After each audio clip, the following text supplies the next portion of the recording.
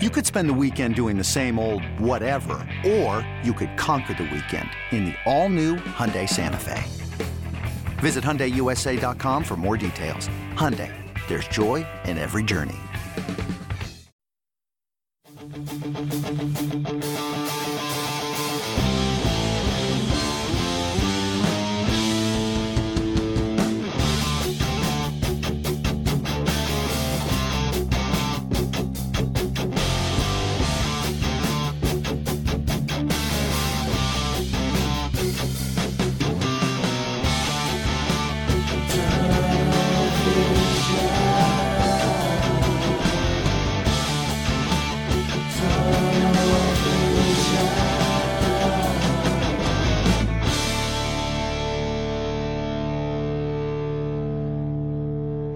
Hello, everybody, and welcome to another edition of Tunnel Vision, a show brought to you by USCFootball.com. I'm your host, Keely, Eure, joined by Ryan Abraham and Shotgun Spratling. We have a fun show for you guys today.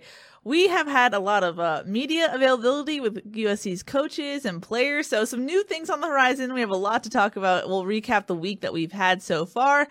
Today is the day is a quote up on the below me, because that's what USC's defensive coordinator said this morning, because USC had their first full pads practice, I believe at 4 p.m. So we'll get into that and give you all the training camp updates. And then the Trojan talent rank. That's something, Ryan, I'm going to have to toss over to you. You wrote that story about where USC ranks in their composite talent ranking, something 247 Sports does. So we'll dive into that. And of course, you can call us 5124-TUNNEL, and we will answer your questions and your comments, whatever you want to tell us. And then you can tweet at us, #TunnelVision, and I'll put your tweet up on the screen.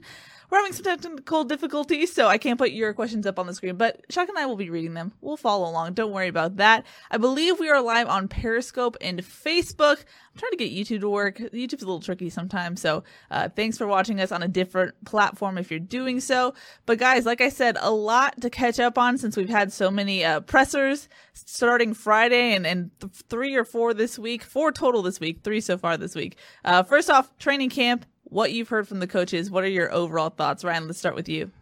Yeah, sorry for the YouTube people. I know we have some issues with that, but I'm going to be monitoring Periscope as well. Cool. And I keep trying to click on something, and the ad keeps moving it.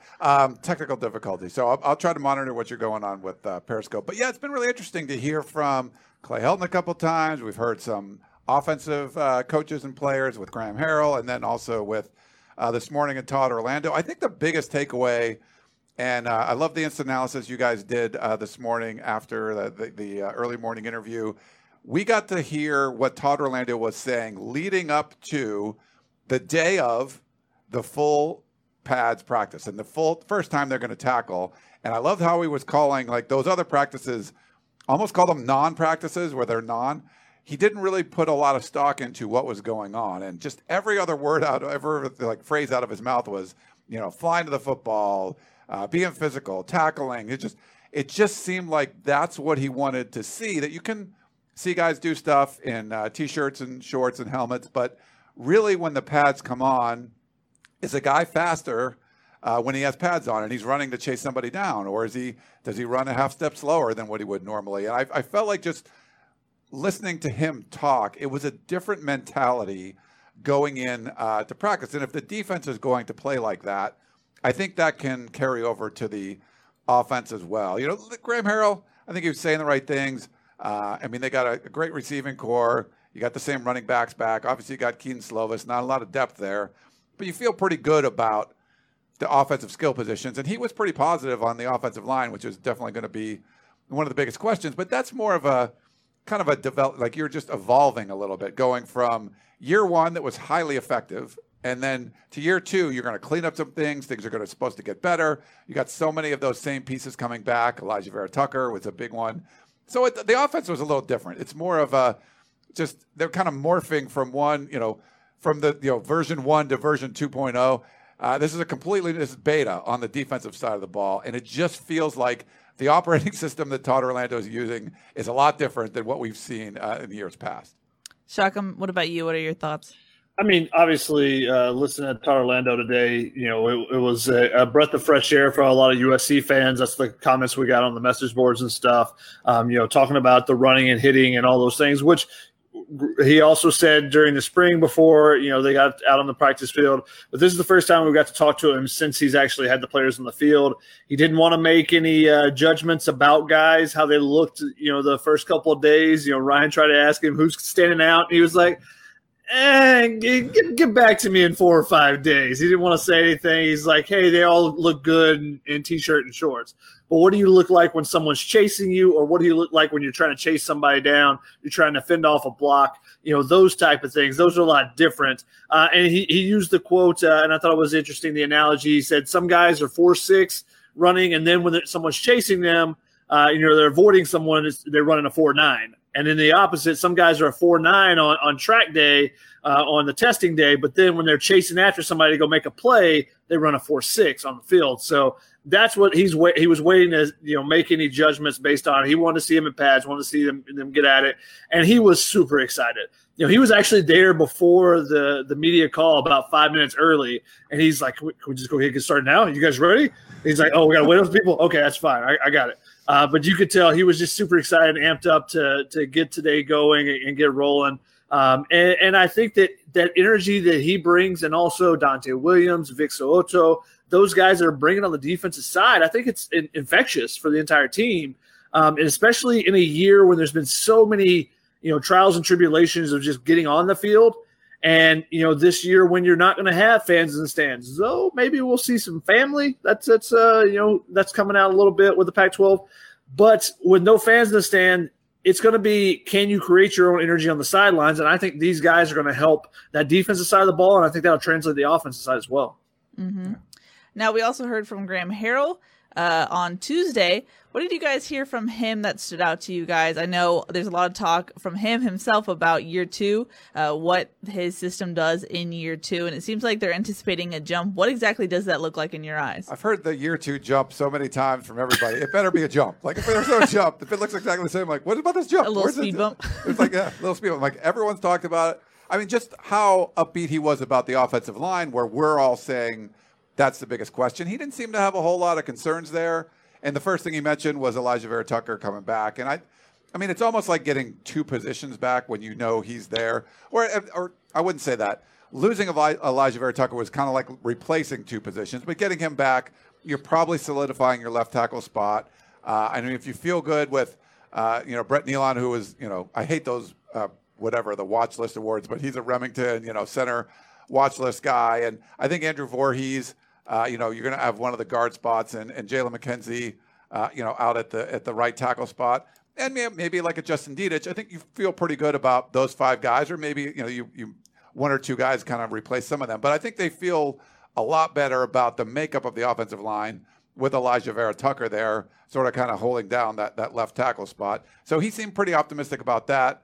He loved what he has seen from Drake London and what he could be able to do as far as potentially have his hand on the ground and block some people. He's a big enough body that can do things like that. So, yeah, he was pretty upbeat. But, yeah, I want to see this 2-year bump thing because I've heard it so much. I'm like, all right, there'll be some kind of bump here. Because I was really impressed with what he did in year one. I don't know how much of a bigger bump you can get to year two. We'll see. Shadi, what is your thoughts about the bump first? And then I know you have other thoughts as well. Well, I think looking at the bump, I think one of the things that I thought was interesting to hear them talk about, Keaton Slovis touched on this as well, is that you can do some different things now. Now that you got all the basics kind of down, because their offense is so simple, now you can add some wrinkles to it. And that's what it kind of sounded like, that they would be able to play off of some things that they did in the past. Now they'll be able to implement them in a little bit different way to create some variety to the offense that maybe some of the defenses didn't see last year. So maybe that adds to it. I think that you're looking for how good the offensive line plays as to how good this offense can take that jump. And Graham Harrell talked about how he thinks the offensive line can push the line forward, can move some men up front. And if that's the case, that changes a lot of things. If they can run the ball, and he used the word efficiently when he talked about running the ball. If they can run the ball efficiently, he didn't say run the ball well. He didn't say if we can run for 100 yards a game. He said if we can run it efficiently. I think that's the difference there is That means if teams want to try to drop 8, if you put 6 yards up on them, chunk that every single time they try to drop, then I think you're changing, what defenses can do, and you can force them out of some defenses, which USC wasn't great at doing last year. Now they made some adjustments to the drop 8, and they were able to find ways to beat it. But if you could run the ball at teams when you want to, that changes, what you can do on offense. Definitely, it changes the whole dynamic for you. Mm-hmm. And the interesting thing you and I talked about it on Instant Shotgun is the tight end role and what Drake London kind of does in that space. Graham Harrell was asked about inside receivers and how the line is kind of blurred with inside receivers and tight ends. And so coming into year 2, it's like, is he going to try and revert back to a more traditional tight end role? Where does Drake London fit into this? And he had glorious praise for Drake London. Harrell seemed like kind of how he talked about Keaton Slovis the beginning of last fall camp. Lots of praise for Drake London. Shadi, how do you see Drake really fitting into this offense in year 2? Yeah, Graham Harrell mentioned that the line has been blurred, especially in the NFL. And you see guys like Travis Kelce, you see those dynamic tight ends they're basically too big for a DB to cover and too fast for a linebacker to cover. And I think that's what he sees in Drake London. He says he's a matchup nightmare for defenses trying to figure out how to play him when he plays on the inside. Now, does USC keep him on the inside? They move him outside? I think some of that is going to be determined by how much McCoy develops, how much you can use Gary Bryant, where you're moving him around to, because he did say they have been moving Gary Bryant around in these early practices. He was also very effusive in his praise of Brew McCoy and talking about him. So, that leads me to believe that he thinks he's got some dynamic weapons that can do some different things and cause those nightmare matchups. And then you have Tyler Vaughns and Amon-Ra St. Brown, who are just super consistent for you. And Amon-Ra St. Brown is just putting up ridiculous highlights that, the few short clips we're seeing from practices. He's just burning DBs and some of USC's best DBs with his elite route running ability and ability to catch the ball. So I think that USC is going to have some weapons, and I think Graham Harrell's seeing that, and I think that's one of the things he's looking at when he says that he sees a bump coming in the second year of this offense. Not necessarily just that everyone's going to be so much better at the offense itself, but he's seeing, the playmakers he's got, and if they each take a little incremental step, how much that's going to improve the offense as a whole. Well, I think the thing we forget about, and Ryan, you and I talked about this in our offensive preview, is that Keaton Slovis wasn't deemed the starter last season. He had to learn on the fly as a true freshman that played in a high school team that wasn't that good. So it was a big learning curve. I mean, how much do you think Keaton will have more confidence under his belt now that he has more experience and another year under Graham Harrell? Yeah, I mean, you have to be impressed what you saw from Keaton Slovis last year, because he was thrown into things. And sometimes there's a really important role.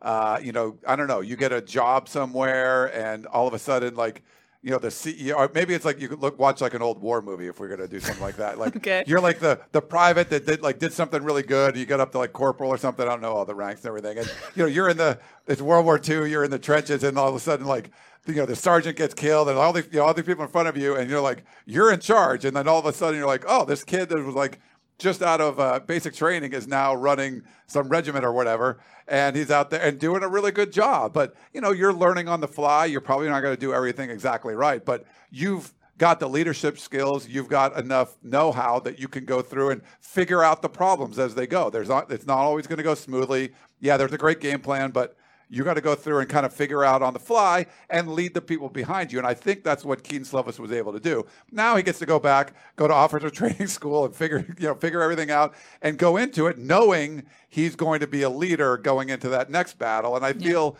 knowing that he has that knowledge behind him, he should be a lot more effective. And he was highly effective at what he was doing, but it felt more gunslingery, like he just was thrown out there and had to do things. He gets hurt for a little while, and that might have even been an opportunity to kind of regroup after, he hit with a concussion, I believe it was, and comes out for a week or two and then is able to regroup and come back. But now you've had all this time off, and I feel like a better command of the offense, a better understanding of the people that are around him and what he needs to do. And I think this year especially, it's a short season, it's paramount that he remains healthy. There's probably not going to be a lot of opportunities for him to ever run. And I mean, you don't even want to see that. You don't want to put him in harm's way at all, because you got 2 scholarship quarterbacks, and that's it. So I don't care about that first down. Just keep Keaton Slovis. If I'm USC, number one priority is keep Keaton Slovis healthy. Otherwise, like, don't worry about getting that extra yard. Get out of bounds, slide, whatever you got to do. Do not get hit. Yeah. And this was Shotgun, I know you want to jump in for 1 second, but last year we have done the tallies. USC quarterback came out 5 times in 2019, and that was with an Austin Jackson, a Drew Richmond, Elijah Vera Tucker at guard, which is his home position. Is there concern going into this next season where this is a less experienced offensive line, and like Ryan just said, you need to keep your quarterback healthy just because that depth is so shallow? Yeah, definitely. I think that that's definitely a concern, keeping the quarterback. But I think year 2 for Keaton Slovis as well, that he learned when I need to get rid of the football, maybe throw it away, when to try to keep a play alive. If it's third down in a critical situation, he's probably going to try to do that. But if it's first down, you're already, at the 40-yard line or something, maybe not take that hit potentially and just get rid of it, and we'll live to play the next down. Now, maybe he's not setting the NCAA records or competing for the NCAA completion percentage title this season, but maybe that's better for USC in the long run because he's staying healthier and taking less hits. And also, I think having an extra year of being in the weight program at USC to be able to add a little bit of strength, from the neck muscles down, just so he can absorb the hits a little bit more. And he doesn't, if he has improved his neck muscles in particular and the shoulder muscles, so he doesn't have that whiplash effect, which is where that concussion came from against Utah, slinging his head back and hitting the ground. So, those things I think in year 2 are going to be only more beneficial for him as well. So I think that it's not just him, I think he's going to be more confident in the offense, but I think he also knows when to do some certain things and when not to do some things that will only help him as well. I think there's a lot of things to be optimistic about with this offense. And, I'm actually coming around a little bit on this offensive line, even though we haven't seen them. For you. There's still going to be huge question marks, but I'm worrying a little bit less about it. One, because you get Elijah Vera Tucker back. I think that's huge, obviously. But with the positive reports that Andrew Voorhees is moving around, that was a question mark coming into the spring. Was he going to be healthy? He's got over 1,500 snaps in his career. I don't think people realize how much he's actually played. Yeah. Now, he's struggled early in his career, but I think him sitting out last year and having to watch, I think he's going to come back with a renewed vigor. And the positive reports of Liam Douglas, I think that's just adding an extra piece to the depth portion there. Whereas I was really worried that they were going to get 5 at one point. I was worried about can you get 5 guys out there that you can trust? Now it looks like maybe you're getting a 7 and 8, and some positive reports from those freshmen. I'm not putting too much stock into the what Graham Harrell and what some of the guys are saying about the freshmen already, but I think they have a chance to be a little bit further along than normal freshmen would be just because of the delayed season. They were able to get in and be a part of the weight program in the summer and now for a couple extra months than they would have normally been as a fall enrollee. So I think there's some positives there. You don't want one of those guys having to start. I think that's a bad sign for you. But, if you have to throw them in an injury situation with a sprained ankle or something, maybe you feel a little bit better about it. So I'm feeling a little bit better about the offensive line. Still not going to the point where I feel confident in them, but a little bit better. That's some big optimism from you there, Shotgun. Not used to it. Maybe it also is because I haven't seen them. If I'd seen them, then maybe I have a different opinion. But because we blind optimism is what you're saying. Yeah. A little bit. Okay. I think it was Ladera dude on Periscope said line cook to head chef. So we have a food analogy there. Yeah. I like that. So you're rusty, Ryan. Thanks, Ladera dude. And Irish Ice says, "Are you saying JT Daniels coming back?" No, he's at Georgia. So they only got 2. They only have 2 scholarship guys. So JT Daniels is gone. Also, you should point out, though, that they do have Mo Hassan, who is a former starter at Vanderbilt for a couple of games. So he has started games in the SEC. He's played in the SEC. He's a walk-on. He's going to be the third-string guy. No, you don't want to get to him, obviously. You don't want to get to Matt Fink if you don't have to because Keaton Slovis is an elite talent. But I think you feel a little bit better about that than, the Brad Aoki being the third guy or, whoever the third or fourth the backup kickers that was walk-on quarterbacks are there. Yeah. Now, in the same vein, as far as USC's run game, what is your expectations, just given the fact that USC really had to sell out to the air raid in the second half of the season just because there were so many injuries? It doesn't look like the group itself is 100% health-wise coming into this season, or at least coming into training camp.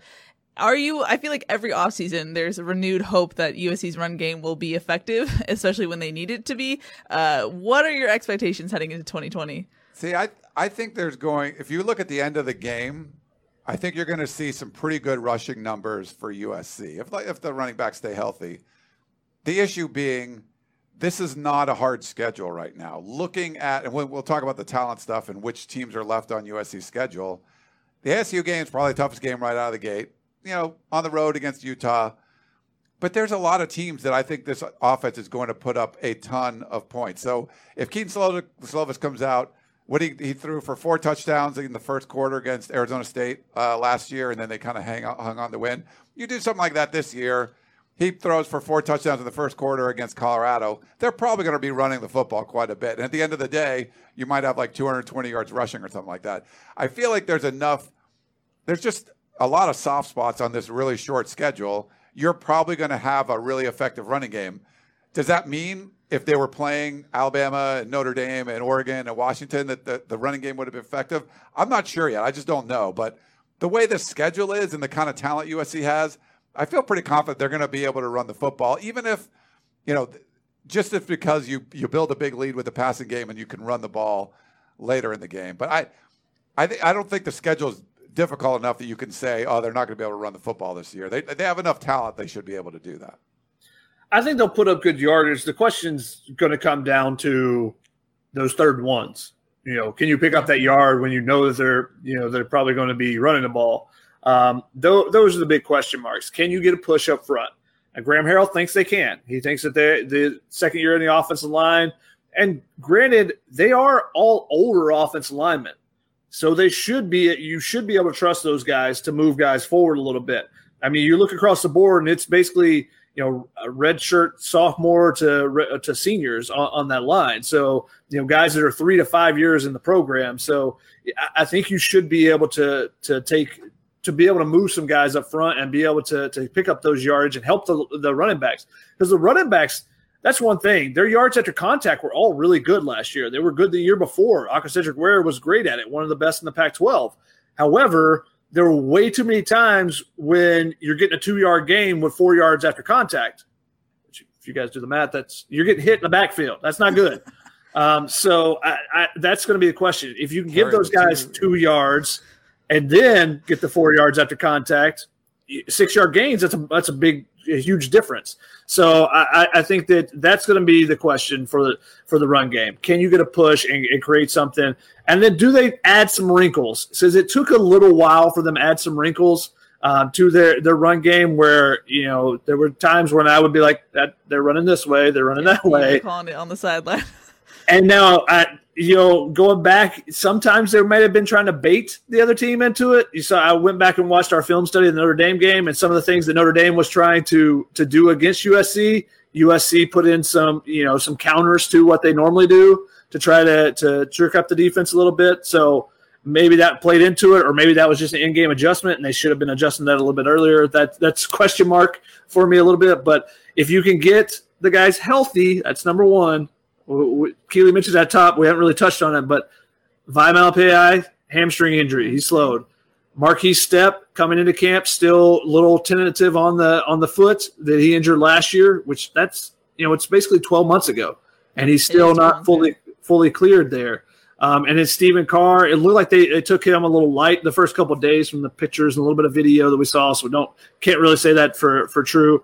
And then Keenan Kristen, is a smaller guy, so you don't want him having an overburdened workload either. So you got to get those guys healthy, and I think if you do, you feel really confident in that stable. You got 4 guys that prove they can be the guy last year, at different times. So if you can get healthy and you can move guys forward a little bit, the run game can be effective, and it should put up good yardage numbers at least, just because, like Ryan said, the schedule is going to be pretty soft. Mm-hmm. Now, flipping back to the defense, just talking to Todd Orlando, it was really interesting just his philosophy. And he was asked about, every stop he's had as defensive coordinator that first year, the defense sees a jump in productivity. And he was asked, well, why does that happen? And he said, it's not really necessarily scheme. It's just because there's a culture change. It's internal. And so I asked Shotgun about this. I'm going to go to you first, Ryan. What do you think that will do for this USC defense who has had years of Clancy Pendergast and probably just needs to change the pace to begin with? Yeah, sometimes you just need a change of scenery. You need something different. You can get in these ruts. You get a certain way of doing things, and I think that has been one of the issues we've seen with Clay Helton as a head coach is that sometimes you get complacent with what you have. We talked about a number of times.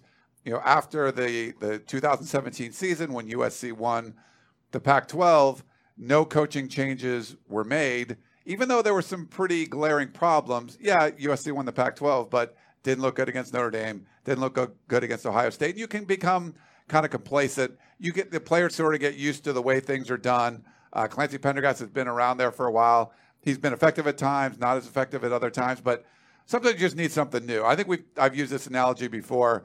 I live in a complex and there's a bunch of units, and we have gardeners that'll come and clean things up. After like a year or two, it's sort of like, it's good in the beginning, and then it's just sort of like, they're just not doing a really good job. You get a new gardener, and everything's different. It's like, oh, yeah, now they've cut this right. You get the new, just something new, and it just changes things up a little bit. And I think when you go from where there was more of a sort of protection of the players, making sure guys aren't getting hurt, there wasn't a priority on, the number one thing is we got to tackle, so we were ready to tackle in games. And I think with Todd Orlando, that's what his number one priority is. He doesn't care about all the other stuff. He wants to see you have pads, he has pads, run real fast at each other, and who goes down first. And I think that's just the kind of attitude he's bringing to it. And it's a different mentality, I think, for the players. And I get it. Wherever he's gone, maybe they weren't doing things that way. And that's why you see the kind of a quick turnaround. Now, you'll probably get used to that at some point too, but it is a very different sort of feel, at least from what we've heard from the defensive coaches of the past to the defensive coaches right now. And if we can feel that, I certainly think the players can feel that. So I get what he's saying. It's just changing the culture a little bit. And I think it's a good thing for USC. They want to get back to forget that the sanctions happen, forget that you're trying to protect your roster, go forward, be a physical football team, use the athletes, these 4- and 5-star guys you got to run on the defensive side of the ball. Let them run and hit people. And that's what you want to do. You're going to make plays on defense. Everyone has to do everything right on defense. On offense, you kind of need, everyone's got to be on the right page. On defense, one guy goes crazy and makes a big play. He might even be in the right place, but he's going, a million miles an hour and he makes the play. I think you want to see a little bit more of that. And I think with Todd Orlando, that's the mentality he's instilling in the players. Shotgun, you know how fired up Todd Orlando was for today's full pads practice. Are you buying what he's selling? He says the right things, but, there's always coach speak. Do you think it'll transfer? I think just the way you listen to the players talk about him, and, Elijah Griffin was on Trojans Live, and, he talked about how every time he talks to Orlando, he's learning something new. With Dante Williams, same thing as far as, the defensive back play. So I think that when you hear the players talk about it, I think that they're buying in. And that's the big question, not whether, the coach says the right things, but if the players are buying in. And I think the energy that entire defensive staff brings, I think is only going to elevate that defense. And then I think it's going to, translate to the offensive side, because if the defense is bringing it every day and Orlando likes to mix up pressures and looks, and Graham Harrell even talked about how he thinks that's going to help, help the offensive line as they develop and try to mesh into a unit, and also Keaton Slovis identifying things. If they're bringing it every day and they're hitting you in the mouth as an offensive line, you're going to get mad. You're going to want to go at them too. So I think it's only going to amp up the productivity at practice and the energy level there, which is great for USC.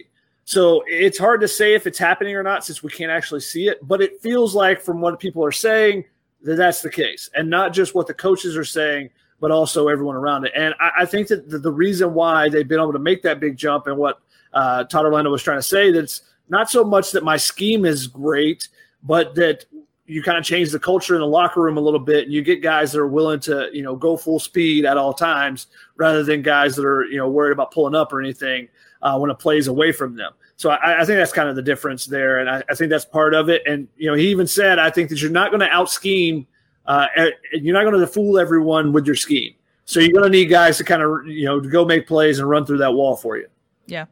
Now, as far as personnel goes, the linebacker depth, is that a concern for you guys at all? Just because we were expecting Jordan Iosefa to be healthy, to be a veteran guy at that linebacker position, and now he's out with his third knee surgery in almost a year. And then you have Solomon Tuliolapupu, who finally got that foot taken care of after 2 years, and now he's out with a knee injury. You could tell Clay Helton was just so heartbroken about that development. But those are two guys who you were hoping you could have in that depth chart, and now it looks like, and Todd Orlando said as much, you're going to really rely on Palaie, Nayotote, and then Raylan Goforth and Kanai Mauga. What are you two expecting from those three? Yeah, I mean, so it looks like a battle for Kanai Mauga and Raylan Goforth, and I think we've seen some really good things for both those guys. Palaie, he's pretty comfortable keeping him in the same spot, and we have to kind of see what that front seven is sort of looking like. We know, Drake Jackson, there's going to be more of a, he's considered that hybrid outside linebacker, but mostly is going to be rushing the quarterback, hand on the ground. He can drop back in the coverage if he needs to. So I'm curious to see. We haven't really got to watch a whole lot of practices of what that front is going to look like and if they need more depth. But I feel like he's going to have a little bit more focus on the linebackers because he's a linebacker guy, right? He likes coaching the linebackers. And I don't know, it just always seemed to me like it was a forgotten group for Clancy Pendergast. There was more focus on the secondary than those linebacker spots. So depth, I think there's a bit of a concern there, but the guy, I think he feels pretty comfortable with at least those three kind of rotating around. Shotgun? I think it'll be interesting because linebacker has been a position, especially under Clancy Pendergast, where he got two guys in the middle and they stayed there basically the entire year. A guy like Raylan Goforth, we saw some big plays from him early in camp last year. We expected that's a guy that's going to get in the mix. I even heard from a couple of the coaches that were really impressed by him. I'm like, oh, this guy's going to work his way in and maybe he'll get a couple series a game type of thing. Never happened. And that's been the case, throughout. Besides Palaie and Nayotote, who was basically the number one defensive player in the country, you haven't really seen young guys get in there and get some experience. You see a guy like Levi Jones or, any of these high-profile linebackers that USC's got in the past. So I think this year maybe you'll see a little bit more rotation. And a guy like, Ryan, you talked about Todd Orlando kind of wants guys to just, fly to the ball. And if you get out of your lane, out of your assignment, every once in a while, but you're making plays, that's Palaie and Nayotote. He's a guy that just look back at the hit he put on Laviska Shenault and knocked out both of them. He flies around the ball. You want him to be doing that. You want him to be going downhill. You want him to be attacking. And that's one of the reasons why Dan Weber last year was championing for him to be the guy coming off the edge, and be a down lineman as a defensive end potentially, because he's so much better when he's attacking instead of trying to read and react to everything. And I think that's the next step in this defense is they feel like Orlando said they feel like they have 95% of it installed. But now when you put on the pads, can you get out of the hesitation of making sure you're doing the right thing and instead just going and doing it? And he told them, he said, I want you guys to fail at practice. This is practice. Go fail and fail big. Go after it and go try to make a big play and then learn from it. If you don't make that play, okay, what do I need to do differently, or what are my limitations? You need to know those things going in to a game. And when you don't ever go full speed like in the past, it's hard to know that. It's hard to know, okay, I can pick off that pass. Okay, no, I can't. That's going to be a touchdown if I try to make that play. So those are the type of things where when you're going 70% of your full speed, those are things that you can miss out on. So I think that if they are going full speed, and again, we're going to try to get as many reports as we can, both on and off the record from sources as we go through camp until hopefully we're able to see some of camp ourselves. But we're going to try to find out as much as we can. But that's what you're hoping to see in these practices, and that's what it sounds like they're going to do. We'll see if that's actually the case. Yeah, I did love that. They just go fail in practice. Go fast, go hard. Do whatever you need to do. Go out there and just go like a bat out of hell. And then if it's right, that's great. If it's not, you still might do something good. You still might disrupt the play. So I love that. And I think if you practice like that, you can play like that. Yeah, and not figuring out on Saturdays, which it kind of felt like USC was doing at times. So it's especially we learned to tackle at games like Yep, exactly. Especially early in the season. hey, you don't have that opportunity to wait till a couple games in. Your hardest game on what is scheduled so far is Arizona State to open the season, and they've got some dynamic players there, and especially at quarterback. If you don't tackle Jaden Daniels, he's going to lengthen out a play and then create some big plays out of it if you don't tackle him in the backfield. Yep. Now, as far as Drake Jackson goes, Todd Orlando was asked about that today. He's listed in the media guide as an outside linebacker, and he's dropped some weight, so the eyebrows were raised. And Todd Orlando said that that's a projection. It's a hybrid role. Basically, he can attack the quarterback, but also drop into coverage. But he said the caveat is that if there's an elite pass rusher, of course, you're going to want that guy going at the quarterback more so than dropping into coverage. But I posed this question to Shotgun, and I'm going to pose it to you, Ryan. If Drake Jackson is out for an extended period of time in fall camp, which he's expected to be with that hamstring injury, are you throwing Drake Jackson kind of into the mix closer to game time? How are you figuring out his role in this defense when he's not 100%? I think it's one of those things where, if we get a food analogy, it's sort of like you ever watch Chopped, and then there's like, you have a basket and there's all this other stuff in there. And yeah, you have like an idea for what you want to do with those first three weird ingredients. You got like rutabaga and whatever, like some salmon stuff, but there's like a ragu, like ribeye, like there's this awesome steak, like that's what you're going to base your whole dinner around. Like it's like that last ingredient you're going to pull out, like whatever the other ones are, they're going to fit into what this ingredient is so good, this is what we're going to use. He's that ingredient. Like he's going to be the one that you want to focus everything around, that even if you've made some other dish, you've made like sushi on this side, but you still got this we're going to serve sushi with this great steak because it's so great. So whatever you got to do, put him in there and go after the quarterback. And I think he fits that mold that Todd Orlando wants. You're going to put him into the game, and no matter what it is going on behind him, he has his hand on the ground. I don't care if he's 245 pounds or 275 pounds, what he was last year, this year.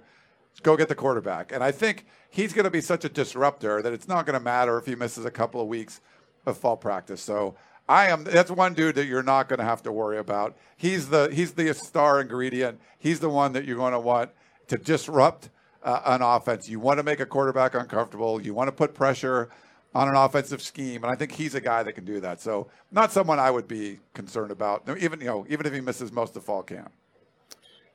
That was a parabola of an analogy there. I didn't know where it was going. It was like it was leaving the park, and then suddenly it came back down. You landed that one. That was good.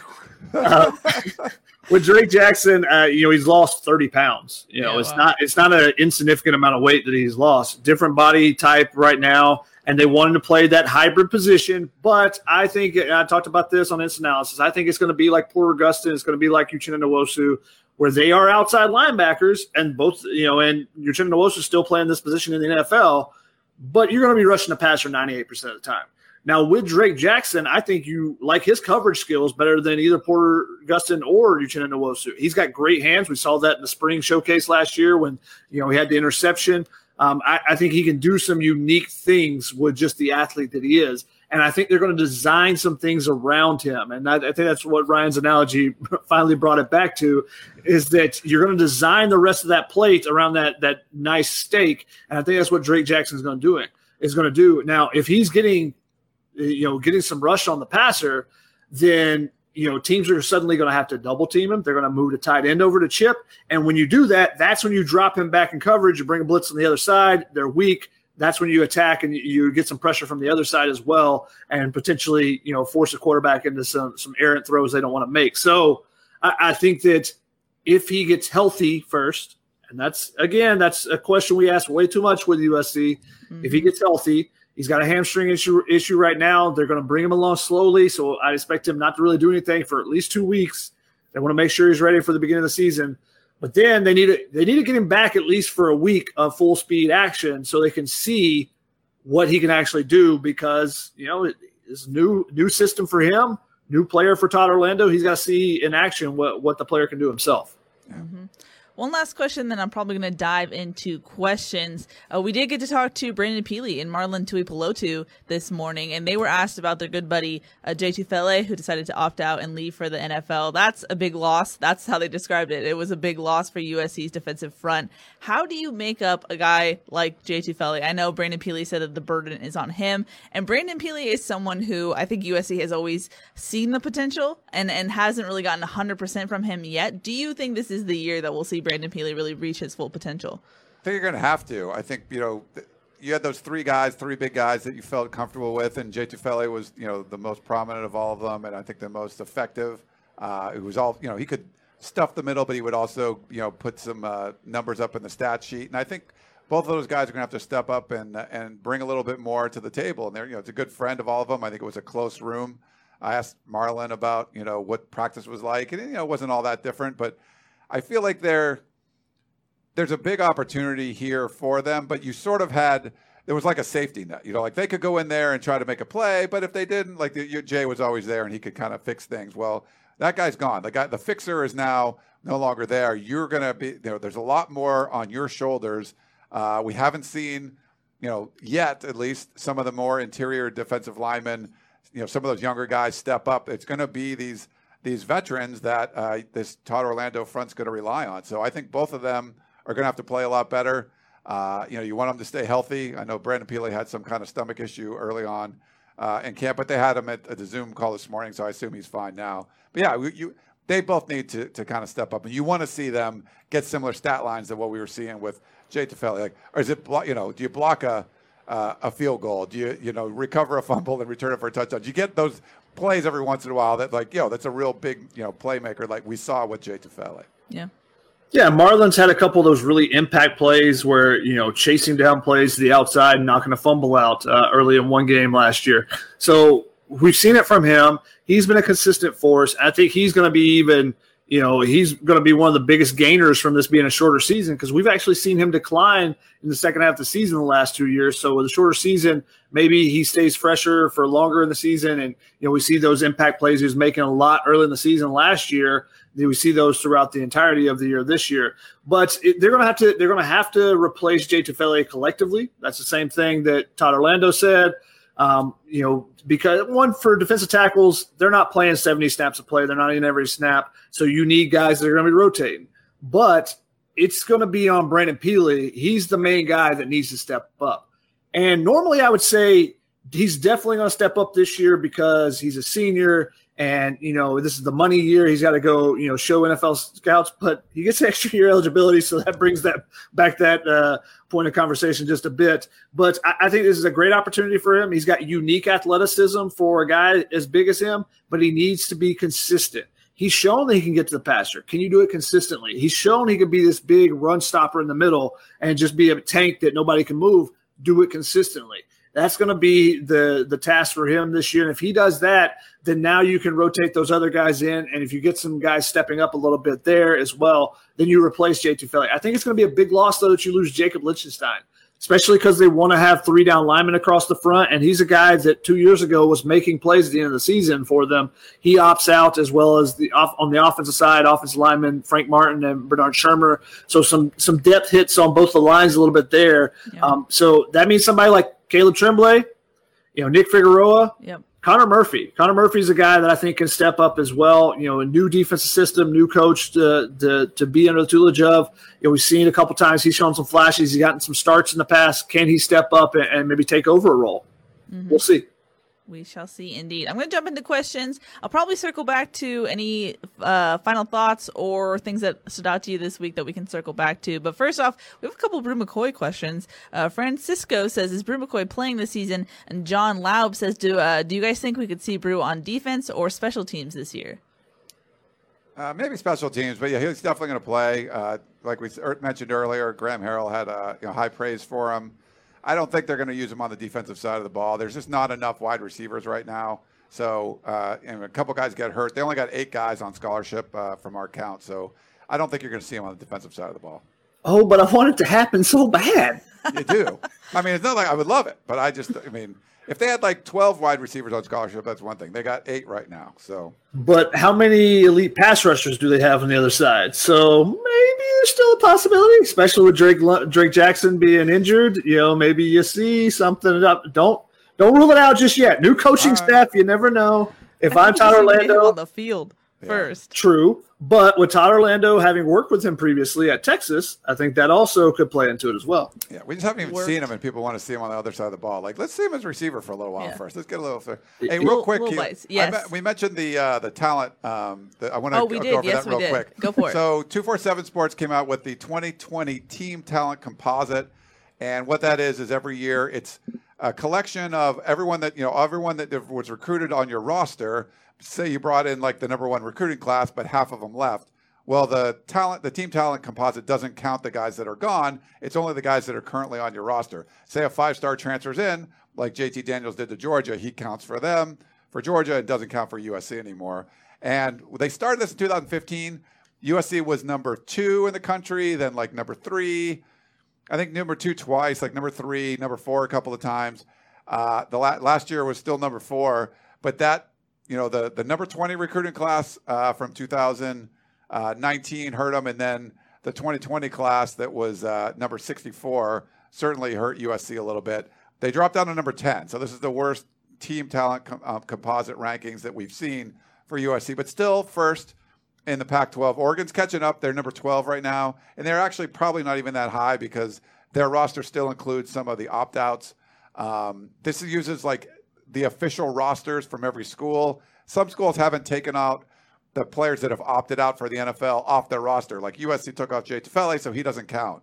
But Penny Sewell is still counting for Oregon. So they might not be high as number 12. But the point is USC is still the most talented as far as like the guys they brought in from the recruiting class in the conference. And, the next 3 teams, they don't even play this year. Oregon, Washington, and then Stanford. Arizona State's considered number 5 on the team composite. UCLA 6, which seems a little high. The Utah's 7, Colorado's 8, Cal's 9. That's going to be underrated.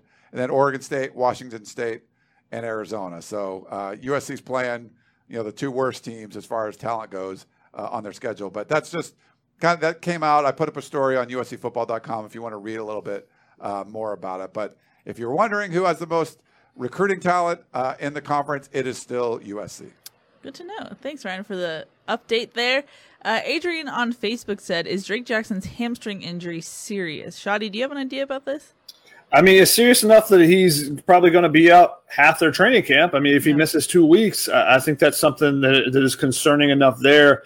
And hamstring issues are always, a tricky thing, because you think you've got it fixed and then you try to sprint one time and suddenly you tweak it once more and it can become a lingering thing. So a little bit of concern there, definitely, for him and Vi. And also Brew McCoy's coming off a hamstring injury. And it's interesting that you have 3 of the same injury. That's something you got to look at as a strength and conditioning staff and a training staff. And that's something that actually happened in the beginning of training camp for USC in 2018. That's something that plagued Cam Smith the whole season long, a couple other guys too. So to me, it just jogs memory. And it's like, this is something that seems minor in the beginning, but keep an eye out because it could just linger, like Shotgun said. I got one on Periscope for Shotgun from AJG2114. Shotgun, have you seen Tuasivi Nomura high school film? That guy's a dude. The question with Tuasivi Nomura is, where do you play him? And maybe in this defense, there's a position that fits him a little bit better than they'd had in the previous defense, because he didn't really fit at safety, didn't really fit at inside linebacker where they could have lined him up. So where does he play in this defense? That'll be a question. I think he's a guy that is going to be a killer on special teams. He's going to be on almost every special teams unit probably. He's a guy that you could do some versatile things with because he's a little bit of a tweener. So he's a guy to watch for making some plays on special teams. And then do you find a position where he kind of fits? Does he become a safety in a Troy Polamalu, mold where he's up in the box a lot and doing some different things there? Can he cover enough to be a safety, or does he have to bulk up and try to be a linebacker? Those are kind of the questions you're looking at with Tuasivi. Is he in the Raymond Scott no man's land? Would you go as far to say that? A little bit. And the thing with Raymond Scott in particular is I saw more of him than Tuasivi, so I say this about Raymond Scott, is that he always made plays in high school. He was a tackling machine. He's not the ideal height, not the ideal shape that you want, that Clancy Pendergast was looking for from his linebackers, but he always had 8 to 10 tackles every single game for Narbonne that I saw him play. And so maybe he and Tuasivi are kind of in a similar mold where you got to have guys that are just playmakers. That's you look at the Matt Grudegoods of yonder years for USC. You got to have the guys that, maybe don't fit the mold that you're looking for an NFL first-round draft pick, but this guy just makes plays, and those are the ones that you need on game days. Like a Max Williams, I think he's kind of one of those dudes. Mm-hmm. Yep. Yonder year, Shotgun. Always funny when you say that. The yonder. We have an interesting question from Bobby on Facebook who says, what's one thing you want to remind fans about the 2020 team that they might have forgotten with the long layoff? My answer's simple, but I don't see if you guys – my answer's simple, Brew McCoy. Yeah. I don't know if you guys have forgotten about Brew McCoy, but he's going to be really, really good. Yeah. Yeah. I mean, that's good. It's like, I don't know. Like, what do you I mean, I think there's so many people that are focused on Clay Helton's still the head coach. It doesn't matter. Everything. There's their Eures out there. Like, everything's terrible. The word, okay. And you can take this a couple different ways. The best teams on the schedule are no longer there. That's gone. USC's offense is going to be really good. I have a feeling the defense is going to be really good. This team could easily be 6-0. I mean, I would say they should be 6-0. They have the most talent. They play the toughest team they're going to face at home. They should be 6-0. Like, there's no reason they should lose any games in that first part of the schedule. So, yeah, I mean, don't forget that. Like, it's still a talented team. I get it. Many of you do not like who the head coach is, but they hired some really good assistants on the defensive side of the ball. We know Graham Harrell's really good at what he does. I think Sean Snyder's going to make special teams a lot better. I just think they're going to be better, and I think they're going to go undefeated. That's what you want to remind? I want to remind people of that because they're just some people are just like, "It's Clay Helton, the team's going to be terrible." I'm like, even if the team was like mediocre, they could still run the table. Like, that's how. It's just not that tough a schedule, you know.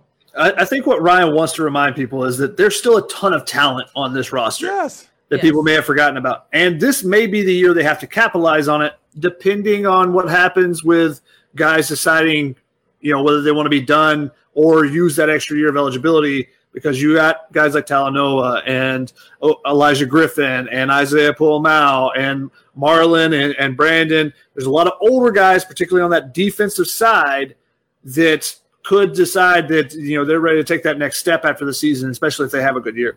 Yeah. It had a potential to be Ryan rant, but then it kind of just went back down. Sorry. It was close. It's okay. You're not in mid-season form. We understand. USC Fan 1 on Periscope, since I made the prediction. What's your prediction for USC's record this year? I think they should be 6-0. I'm going to say 5-1 because I think I'm just USC. You can't hedge. They should be 6-0. They should be 6-0, but I'm going to say they'll be like, if I predict what's going to happen, I'm going to say 5-1. But they should be 6-0. Okay. Shoddy, what's your prediction?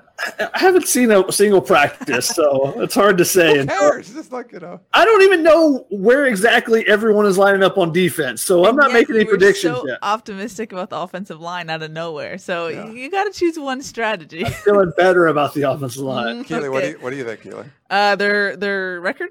Yeah. I'm going to pull Ryan and say they should be 6-0. I think they're going to go 5-1. Yeah. I think that's probably safe. Either ASU or Utah. It's going to be really hard to lose more than 2 games. Like, you could see an ASU and a Utah loss. I could not see, like, losing to Arizona. If everyone's healthy, I think that's the Yeah, the I mean, if you got, like, caveat, some whole thing, yeah. We have an important special teams question from Irish Ice. Any word on kicking depth? Who looks good early on? Irish Ice, we can't watch, and we're really going to be wary about talking about kickers and punters because of last year. So I learned my lesson, but guys. they got 12 guys on scholarship that are kickers now. There's 5 special teams players still on scholarship, so I think they're going to be okay. I'm going to move on to Harold's question, who says, "Is this offense the Kansas City Chiefs of college football?" I feel like that's high praise. They just won the Super Bowl, so yeah. no. Shotgun? No, they're not the same as the Kansas City Chiefs. However, I think that's what you would want to emulate, obviously, and I hope my Atlanta Falcons get Eric Bieniemy as their next head coach. Just throwing that in there, but I think that you see some positives and some similarities with the type of playmakers USC has. They've adding a guy like Gary Bryant, who's a speedster, can be like a Mecole Hardman. A guy like Amon-Ra St. Brown, who's just so tough to defend. I think there's some similarities there. And if you can get the running game going, I think that's something that people forget about this Kansas City Chiefs offense, is that when the run game's going and Clyde Hilaire-Edwards is really added to that, then it makes them that much more difficult, because then they throw all the random things at you with tight end screens with Kelsey and, pitches, underhand pitches to the fullback and all kinds of the strange things like that. But it starts with the run game a lot more than people realize. I would say maybe more like the Buffalo Bills. Like, you got Josh Allen coming in, and like it's a fun young offense. I would say it's more kind of like that. It's not, we saw, if you watched the Tuesday night game, didn't do so well, but they're going to have some hiccups, but they're going to put up some points too. Shogun, you look like you're going to add a snarky comment. No, that's fine. Okay. Troy says USC and ASU seem to be the favorites in the South. Who has the edge, in your opinion, between quarterback Keaton Slovis and Jaden Daniels? Keaton Slovis. I'm going with Slovis because he's the guy that put up a little bit better numbers last year. Now, both guys, you got injury concerns. They both were knocked out of some games last year. I do think that Jaden Daniels may have a little bit of an advantage this offseason because he's been able to practice more than Keaton Slovis. Yeah, I agree there. They bring Zach Hill in from Boise State, so he's got a new offense to run where Keaton Slovis is running the same one. I'm going to give the edge to Keaton Slovis, but don't sleep on ASU. I like this coaching staff they put together. They got Marvin Lewis and Antonio Pierce running the defense, and I think coming in from Boise State, Zach Hill's going to do a nice job there. But they've got to do a lot of the kind of Clay Helton loved the OTAs, the 2 weeks prior to when fall camp started, where you can do a lot of this 11-on-11 stuff. And ASU was able to do that pretty much all summer. So they kind of had like a whole summer of OTAs.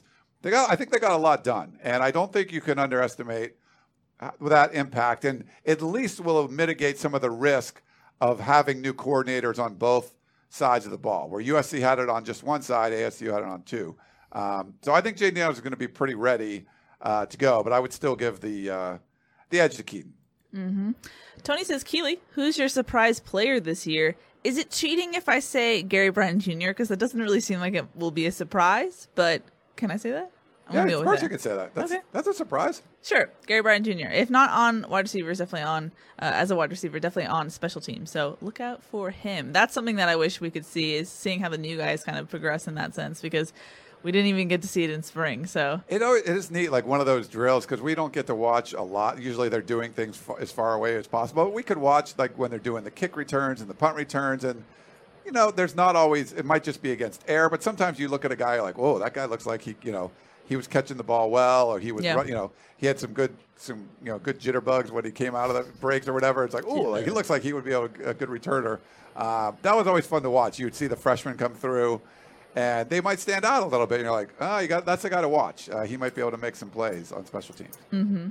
Francisco says, jumping into recruiting, what will make Corey Foreman commit to USC?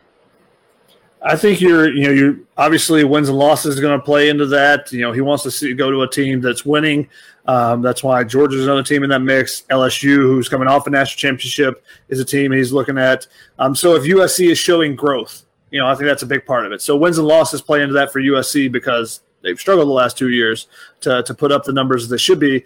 And then, are you seeing improvement on the defensive line? Are the defensive linemen getting better? Are they progressing? Are they are they turning into NFL caliber players? So if Vic Soto is showing that, a guy like Marlon Tuipulotu and Brandon Peely, if they take a big jump forward, I think that's positive when you're looking at recruiting the defensive lineman, Corey Foreman, as well as JT Tuamula up in Washington as well.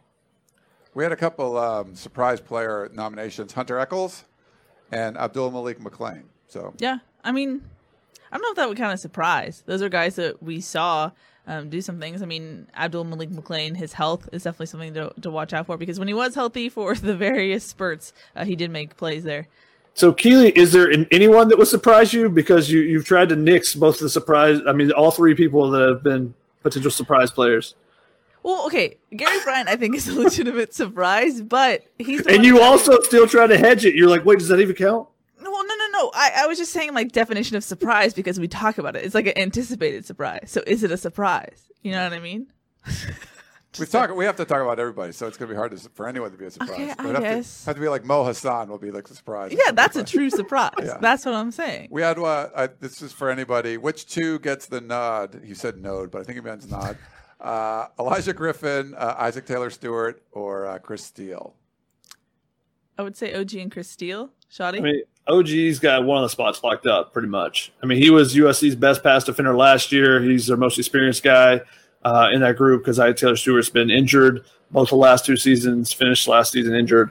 So, he's going to lock up one of them. Now the other spot's up. And I think all three of those guys will play. And I'm hoping that's the case, that you see a little more rotation with some spots where there are close competitions. Rather than it being like, well, he beat you out, so you don't ever get to play, rather than saying, hey, we got 2 talented guys, we're going to get you in there some too.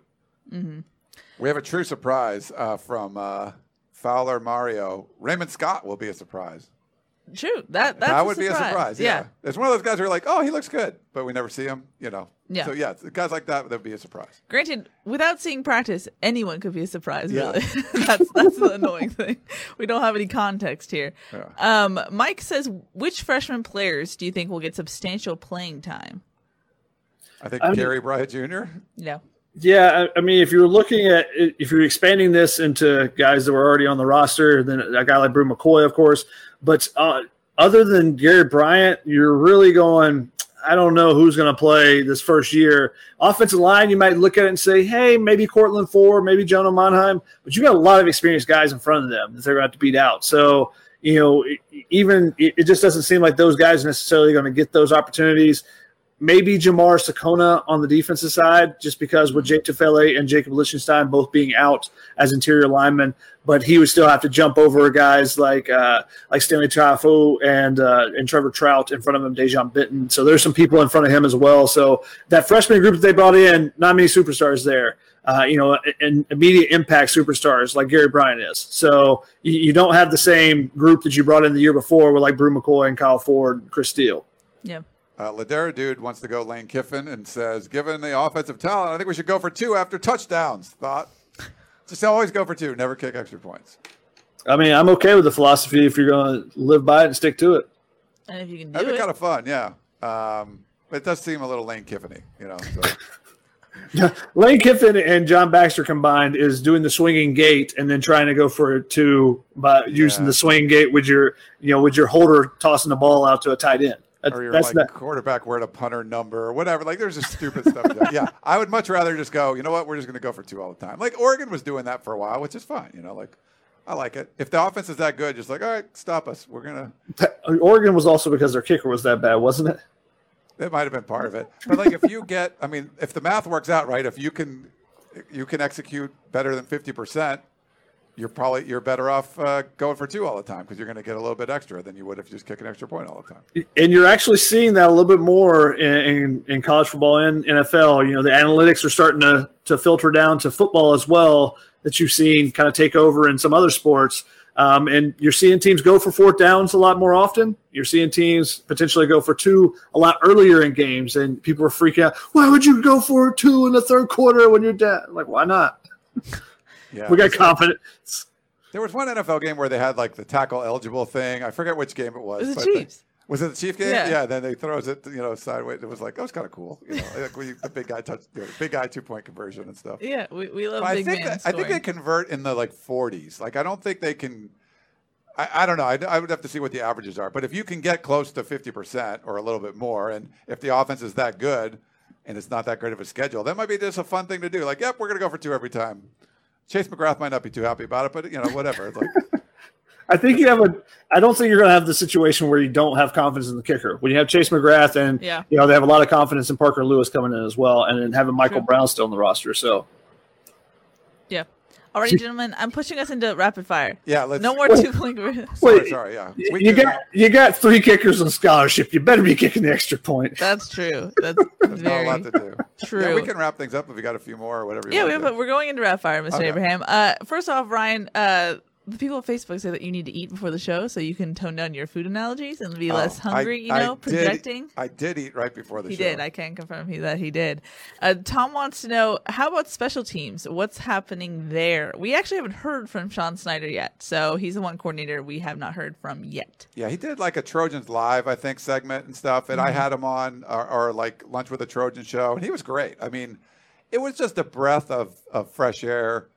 Hearing him, and I've been very critical of special teams over the years. I'm pretty confident things are going to go. Well, I just like his philosophies. I feel like they're going to be in pretty good hands. But we haven't got to see anything. We haven't got to talk to him yet. I don't think we will get to until next week. Interesting. Shadi, any thoughts on special teams? I think they'll be improved, and I think when you add a guy like Gary Bryant back there as a legit returner, then I think that with Snyder's track record, you might see some special plays this year. Mm-hmm. In a good way. Yeah. I think it's the same category as Clancy Pendergrass. I think just a change will help that unit so much. Ryan, sorry, I didn't mean to cut you off. No. Any word on stadium capacity from Irish Ice? Yeah, it's 0. Well, actually, they just passed. The Pac-12 said that parents, and family members can go depending on local health, restrictions. Which still California 0. doesn't look good. Yeah. But 0 is the stadium capacity. But this is again a time when USC kind of pushes the envelope. Liam Douglas's mother started a petition online. He's gotten over a couple thousand maybe signatures. At least over 1,000 to ask for Pac-12 parents to be able to go. And now you hear about 2 days later or a day later, Pac-12's you guys can do it if the local government says it's okay. We don't want to be the bad guy. Yeah, they said they voted on September 24th, and it was like, we're releasing it on October 14th. It was question mark. Make much sense, question mark. It doesn't surprise you though if it's true because it's the Pac-12. Rapid fire, Mr. Gunn. Brandon says, does Helton get a pass if USC loses more than one game to the COVID mini season, or should he be gone? I don't think he's going to be gone either way, unless it's like a disaster. Just because it's a crazy, weird season, it's short. The schedule's not going to be that hard. I don't think you're going to give him a whole lot of credit for going like 5-1 or 6-0, and I don't think you give him a lot of blame for doing worse than that. It's just a weird season. I don't think you can do much with the size of his contract and all that until 2021. Just my opinion. I think it's going to come down to him being gone. It's because of the money. There's just too much tied up, and the fact that athletic departments are losing so much money. I don't think he's going to get a pass unless they get into the college football playoff in the other direction from USC fans. I think they'll feel like we should have won. We should have been 6-0. We should have been in the Pac-12 championship. The schedule is trash. We should have been there anyways. So I don't think they'll give him that credit, even if he deserves it at that point. Yeah. Adrian says, question for all three of you. Who is your breakout player of the year? I feel like it's very early to name that. Yeah, it's tough without seeing a single practice. Not seeing any practice and only like a couple coach interviews. Yeah. I might go with like Palier Noatote. I think he's going to have a huge season. Defensive coordinator is his position coach. He's a super talented dude. He's sort of been around, but not necessarily been like, filling up the stat sheet. I think he's going to fill up the stat sheet this year. Shadi? I think that's a really good guess there. If Justin Dedich gets in the line, I think a starting spot. I think he's a guy that it was a tank, so we might see some really positive things from him. And then a guy like Amon-Ra St. Brown, he's got huge numbers already, but he might be, if they get enough play games in compared to other teams, he might be a Biletnikoff finalist, like Michael Pittman was last year. Interesting. He's really, really good. He is. Does that count as a breakout though? Hey, it's expected. Shadi, real quick. We talked last week. Someone asked about Tyler Vaughn's getting all the records. He probably can't do it in the 6 or 7 games, right? But he could come back for 2021 and then just own all the records.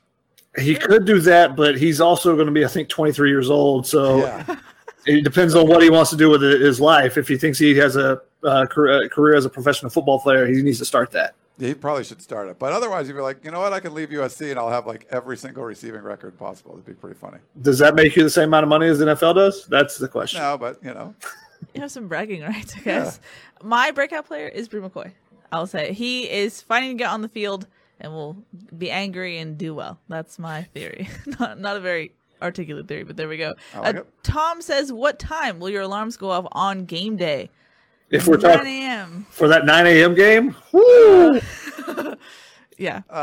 Well, it depends on what we're allowed to do. If we can be there, it's going to be significantly earlier. That's a good point. We're usually there 2 or 3 hours ahead of time in the press box, or at least I am. And I'd probably be similar. Well, yeah. You guys roll up late. But, so I don't know. Well, Shotgun won't go to bed. Shotgun has things to do and people to see before the game. But yes. But that won't happen this season. Yeah, it's going to be a completely different season. I'll go 6 a.m. I'll just guess. That's when you're going to wake up? Probably. Oh, wow. It's going to be a completely different season. I usually stop by and see friends before games and then go in and, looking to see which recruits are at games. Those things aren't going to be happening. It's going to be basically, okay, when the team is ready to come out of the, to see who's active and who's practicing, that's what time we'll need to be at the stadium. But I still will probably stay up all night on Thursday so that I will go to bed really early on Friday and then wake up at, 4 or 5 in the morning. Weird. Yeah. The weird thing, so if you guys want to check it out, I do an art cast with Dr. Bartner. It's on the USC Trojans, their Facebook page and their YouTube page and stuff. And it's been great talking to him once a week. We're going to do a 12-episode deal, and the band will not be there. And it's a Pac-12 decision. And just when we went over the in-game traditions of what the band does, and running through the tunnel, and when they play when the players are coming out and they're warming up, and then when the players leave the field, the band's right there doing their pregame show, and the drum major comes out and stabs the field. And thinking about being at a game and none of that being there, how dead that's going to be. Weird. I would do a lot of times pregame from the press box. I would broadcast live, on our Facebook page or YouTube page or whatever, just from my phone, and show everyone. Here's what the pregame festivities are, because they don't show that on television. All that stuff is going to be gone. I think it's just going to feel so weird. The no fans is one thing, but the pomp and circumstance of what they do, it's this regimented pregame stuff that you get used to, and that's all going to be gone. Now, they won't be blaring music, I assume, through the speakers and stuff. Remember, because it's hard to even hear in the press box. I feel like that's more incentive to blare the music. You need to make up for that. Yeah. But there's no fans there to blare. Oh man, you can't even talk in the press box. It's so loud. It's crazy. Old man says, "What? No." Cloud, get out of here. Yeah. Yeah, exactly the phrase you used. The pomp and circumstance of this game is going to be completely different. There's no song girls. Is Traveler even going to be a part of it? I don't know if that's going to be allowed. But his handlers can. So it was just a question. I think it says no mascots. I think that's not allowed. I don't think just a wild horse riding through. What's the big deal? Yeah. That's not a mascot. That's a symbol. Okay, we need to get back on track. We're losing it over here. Danny says, do you think Taylor Katoa will be ready after having a 2-year mission? Really hard to say. He does look pretty thick, from seeing him in the background, some video and stuff. But where he's at, physically and mentally, that's hard to really say until we see some practice or see enough clips to be able to make a determination there. Mm-hmm. Guy says, is Larry Scott any closer to being fired? I was thinking about this today. Some people are asking me. So his contract's up 2022. I think the Pac-12, that the right thing to do is to get rid of him now, and then you want someone in place because 2024 is the big year. That's the TV contract stuff. You need to start that a couple years ahead of time. You'd like to have someone in place for a little while before that gets going. I just don't see the Pac-12. I feel like they're going to do something where it's they're not going to renew him. They're going to let it. They'll talk about it. They're just mutually decided to part ways. Larry Scott can go off on his own, and they'll bring somebody in. The right thing to do would be to fire him, though, probably after the season. I just don't think they're going to do it. I think they're sort of going to let it just peter out, and they both just part ways when his contract is over. Do you feel like he bought himself some time by the way he handled the coronavirus? Because there was a window where we were praising Larry Scott and the Pac-12.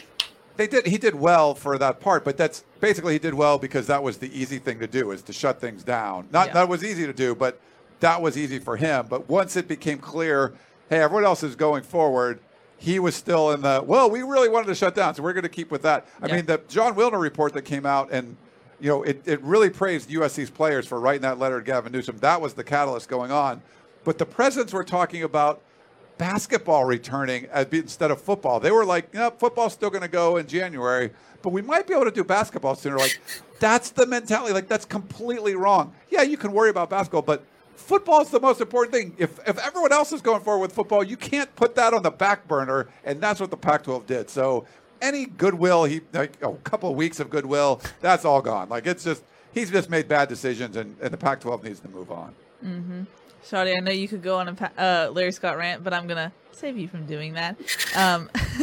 Jay says, does COVID level the playing field for SC by reducing other teams' ability to prepare? Let's just say that USC is in such a low level of preparedness. I think the teams are going to be able to prepare like normal. It's just going to be with more precautions now. Now that everyone has basically started back up, Cal, Stanford, all the schools have started back up. I think everybody's back on the even playing field. I don't think anyone's necessarily much lower than other schools. Final question comes from Mark. He says, with the Pac-12's lower game count, does USC have to be dominant in their undefeatedness to have any chance of making the playoffs? 100%. Yeah. I mean, not only undefeated, but dominant. Really come out against ASU, spank Utah on the road, obviously blow out the Arizonas and the Colorados and stuff, and really handle what you hope is a 6-0 Oregon team that has a lot of talent too. And show everyone, hey, and you're probably going to need some more Florida LSU postponements, cancellations, things like that, where, we don't know if Florida's going to be able to play. They've already postponed that LSU game. They might not be able to play Missouri the next week. If you have a few of those, and Florida's a good team. If the Alabamas or the Georgias, they lose a game or two along the way, then that's kind of a little bit more of an even playing field. So you need a lot of stuff to kind of happen. But to take care of business on the USC side or whoever from the Pac-12, you got to dominate that schedule. There's no they this close one against Colorado. You can't have anything like that. You just have to show everyone, wow, this team just blew away the entire Pac-12. They are clearly the best team in the Pac-12. That's the only way you would even consider them being part of a 14 playoff. Mm-hmm. More important than all of that is to take care of business themselves around the field, around the dorms and stuff, so they don't lose any games, and keep all your own student athletes healthy. I think that's more important, because if you don't get to 6 or 7 games, then if you're playing 4 to 5, there's definitely no chance you're not even a consideration. So I think you got to take care of your stuff first, and then you see how everything else plays out. But you take care of yourself, and you try to run up the score for once, and actually be able to accomplish that, which is something USC has really struggled with under Clay Helton. And, hey, that'd be great for the development of those younger players, and that's what people like Corey Foreman want to see is development. Those things all tie in together and work their way up the ladder if you do it. So I think that there's a ton of good things that can come out of it if USC can do that. Mm-hmm. All righty, gentlemen, any final thoughts before we wrap it up for tonight's show? I wanted to say another breakout player I thought of is Marquise Stepp. A lot of people love throwing his name out there a lot, but he actually hasn't played that much, doesn't have a ton of yardage or touchdowns. When he's been in there, he's looked good, but he's been injured and banged up and hasn't played a ton in his career so far. So he could be a guy that breaks out if he can get healthy. That's a good point. I mean, that Notre Dame game was kind of is he breaking out? And then he got injured the very next game. So he's had those flashes, but can he really stay healthy and capitalize? We shall see. Yeah. I would just say, make sure you're checking out USCfootball.com. These guys are doing a great job with the coverage. A ton of content going up for even practices we can't see, but a lot of analysis, a lot of insight, a lot of stories, podcasts, videos like this. So make sure you're checking out the site. There's a ton of stuff going up there. We are counting down to the kickoff for 2020 for USC, November 7th. So it's getting closer.